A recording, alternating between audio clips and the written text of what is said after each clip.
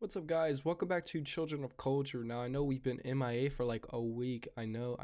I'm sorry. We got a new mic. We're looking at some settings on the mic to help better our audio. Hopefully, this one sounds good. This is using the new mic. We have recorded an episode already, but it doesn't sound really that well.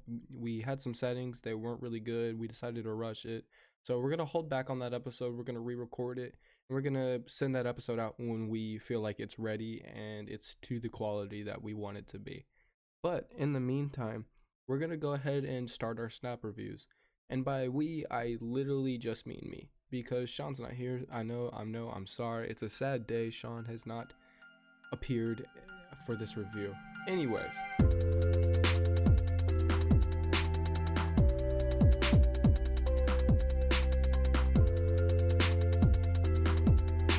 Today we're going to be reviewing KOD. Now, KOD is a very mixed album. A lot of people really love it and a lot of people really hate it.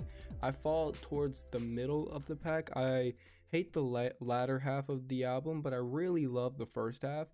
And so it's very hard for me to, hate on this album.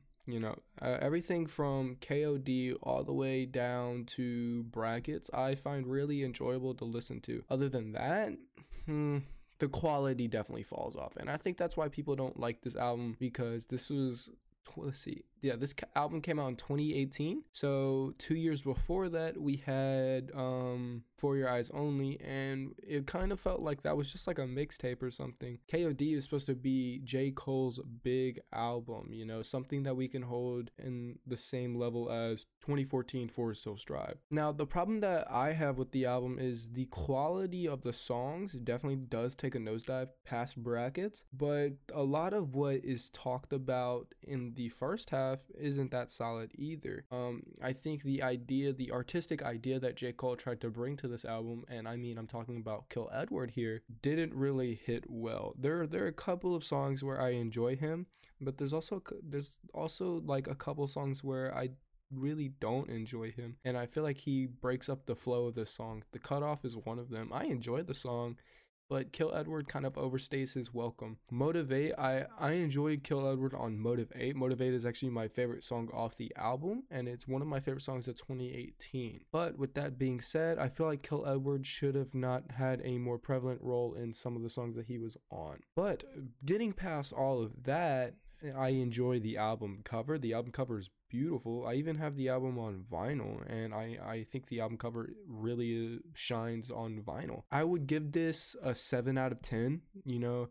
I really don't think it deserves like a higher than that. You could put it lower, you could definitely do that, but I don't think it deserves higher than a 7, because it's not up there with some of those albums that I think are 8s, 9s, and 10s. To give an example, I believe a 7 would be something like If You're Reading This, It's Too Late. I feel like that's a 7. Yay by Kanye West, his 2018 album, I feel like that's a 7. So it's not in terrible company, but it's not up there with the 9s and the 10s like Daytona, To Pimp a Butterfly, Good Kid, Mad City. It's not up there, that echelon, but it's definitely not, towards the bottom half, like a question mark or something like that, just to throw out an album. I really don't enjoy that album. But anyways, thank you guys for coming out. We're gonna have a review up probably this weekend. Most likely. I finally figured out how to work this mic and make it sound good, so I'm pretty happy. I'm pretty excited to see what we come up with more.